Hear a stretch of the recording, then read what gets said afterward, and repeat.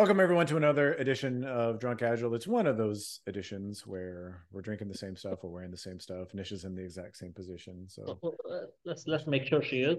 and she is.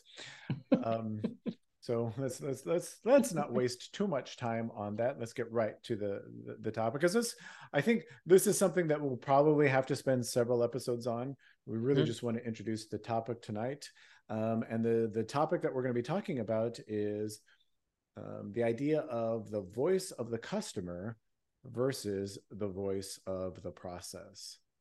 Prateek, what do those things mean, and why do we care?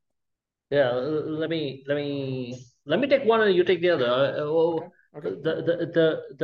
The voice of the process essentially is an idea of how your system is performing. Your process is taking X amount of time to produce something of value, or your process is producing things that are of Y level of quality, whatever that is.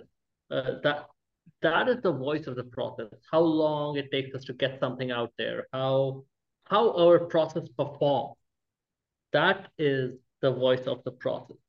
Um, the exact measurements of those things. That is what the voice of the process. On the other hand, voice of the customer.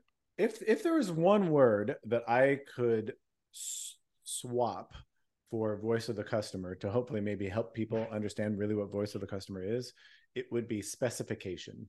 If you think of voice of the customer as a specification, the customer is coming to you and saying, this is specifying to you, this is what I want.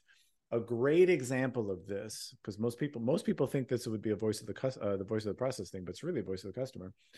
And of course, my favorite target is Scrum. If you take a look at the Scrum guide, Scrum says that you have to, if you want to do Scrum, that you have to produce a done increment that meets a goal at least once every 30 days, 30 days, so 30 days or less. That's a specification. That's all well and good. As my mother used to say, it's good to want things. People in hell want ice water. And that's really rather the point is, just because you got a customer coming to you with a specification of how your process should operate does not mean that you, given your context, can design a process to meet that specification. And so this is why it's so crucial to take a look at what's the voice of the customer and what's the voice of the process, as Prateek just defined it. Hey, what's the true capability of our process based on certain data and certain rules of interpreting that data? And are those two things in alignment? Because if they're not, that gives us an idea of some actions that we can take. So I don't know, Prateek, I don't know if is there something you want to say about that, or do you want to head down the action? No. I'm going to push you a little bit on this because Okay, go. I totally agree with you, but I want to make sure people understand what you're saying. Fine.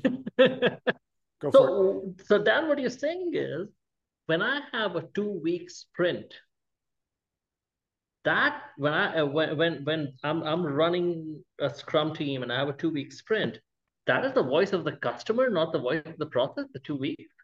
Yeah, and I think we got into this. If anybody wants to go and rewatch our time boxes are arbitrary episode, I what's it? I don't forget what the title of that is, but yes, I mean, why do most Scrum teams do 2 week sprints? Well, most Scrum teams do 2 week sprints because most Scrum teams do 2 week sprints. It is legitimately completely arbitrary. There's rarely, at least, I don't know if you've ever seen it. This is interesting. I guess I've never really thought about it this way. I have never been to a company where I've seen a legitimate business need to have a 2 week time box around work.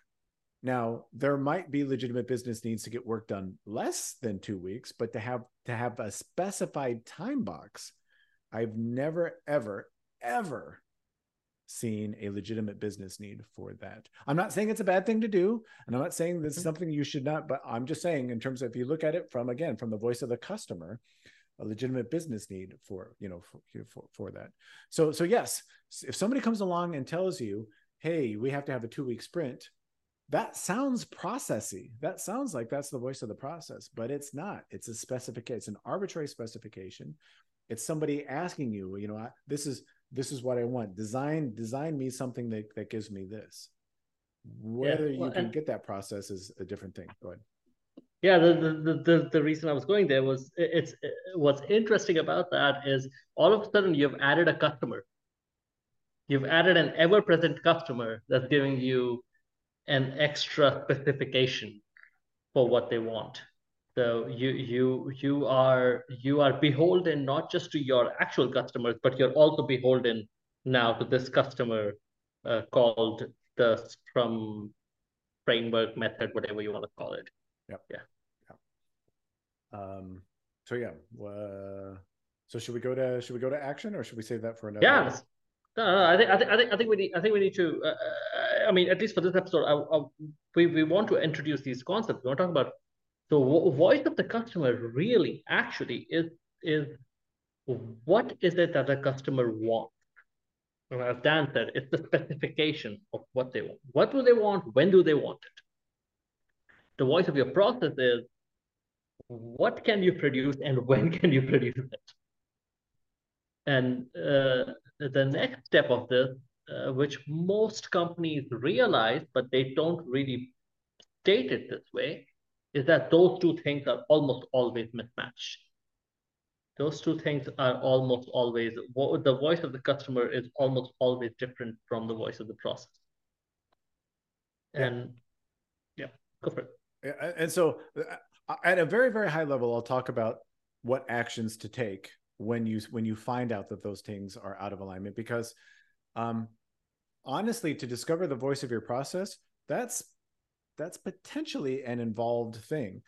Likewise, to discover the true voice of your customer, that's potentially an involved thing. So we're going to have to gloss over those, but I don't want to gloss over them, because that requires some some serious brain power, some serious investment of Investigation, even. whatever. Yeah. Yeah. So let's say we have discovered we do know the voice of our process, and we do know the voice of our customer, and those things are misaligned. The actions are pretty obvious, and most of you can probably guess. There's essentially 4 things that we can do. We can change the voice of the customer. We can change the voice of the process. We can do both of those things, or we can do neither of those things, right? I mean, and just kind of leave it. Just say, oh well, we're always just going to be unhappy, miserable. Those are the 4 things. Hopefully, though, and this is really, I hope, the point of maybe this episode, those actions are rooted in what I just said, a true understanding of what the voice of your customer is and what the voice of your process is. It's not based on just some arbitrary thing somewhere, like just assuming the voice of the customer is right. Scrum says we have to have this 30 days or less. That's what Scrum says. That's arbitrary. That's the voice of the customer. And don't think that you're failing because you are doing because you can't do that. Likewise, don't feel like you're succeeding because you can do it. If you deliver every 30 days, your legitimate business need might be every 2 days. So anyway, those how to take all of those actions, I think should be maybe separate episodes. Were you going to jump in? Were you going to say something? No, that's the thing. That's probably something to hit another time. But yeah, it's uh, a lot of agile, and especially when people start talking about maturity in agile, is centered around doing this practice or that practice. Really, what we are trying to do is help teams achieve business goals, have organizations actually achieve business goals, and the business goal that you want to achieve is match those two voices. Can we match those two voices? That the only maturity model you need is how close are those voices. If you keep getting those close, that's if you get closer and closer, you're doing better, and that's literally the point of all of this. Discovering those two and then matching them as much as we can. And just to be clear, so so I'm not always picking on Scrum, although that's one of my favorite pastimes. The flow metrics, the flow metrics themselves can be weaponized in much the same way. Prateek and I worked for a director.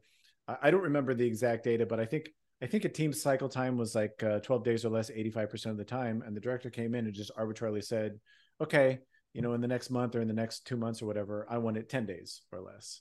This director just came in and like just again arbitrarily said, reduce your cycle time by 20% or whatever, and wasn't backed up with any legitimate business need, wasn't backed up with any understanding of, is the process even capable of being able to do that? Just by fiat said, reduce your cycle time by 20%. That's just as bad as saying, hey, release every 2 weeks, you know. Anyway, so I guess that's a lot of fodder for us for maybe some upcoming stuff. If there are specific things about what we've talked about in this episode that you do want us to do the deeper dive on, please do let us know. Leave us a comment. We read all of our comments, and we try to respond to most of them, as we can. So Prateek, maybe I guess just any final thing to wrap us up. Oh yeah, if you want to understand more about this, read Dan's latest book. Yeah, so you plug Actionable my book. Asymmetric I Form. forgot to plug your book in the last episode. So So I just want to make you feel bad about it. That's yeah, all. But yeah, Actionable Asymmetric Form Predictability Volume 2, definitely Dan gets into a lot of this stuff, and also how to really use the stuff, understand stuff. And of course, in the upcoming episodes, we'll dive deeper into these. Just as a postscript to the last episode, then. Anytime we talk about dependency management, anytime we talk about scaling flow, Prateek's book is out there, and it's called Scaling Simplified. Yeah. That's what it was called yesterday. I'm sure it's still called that. Okay, I don't know. As you can tell, I've read it and memorized every word. But please check that, and maybe we'll talk a little bit more about our books in a episode as well. So if you want to hear that, let us know. For everybody who's watching, for Nisha, who hasn't moved. I think her back left paw was a little bit forward. We go into the tape to see. So for Nisha, for Prateek, my name's Dan. Thanks everybody for watching, and see you in the next episode. Bye everybody.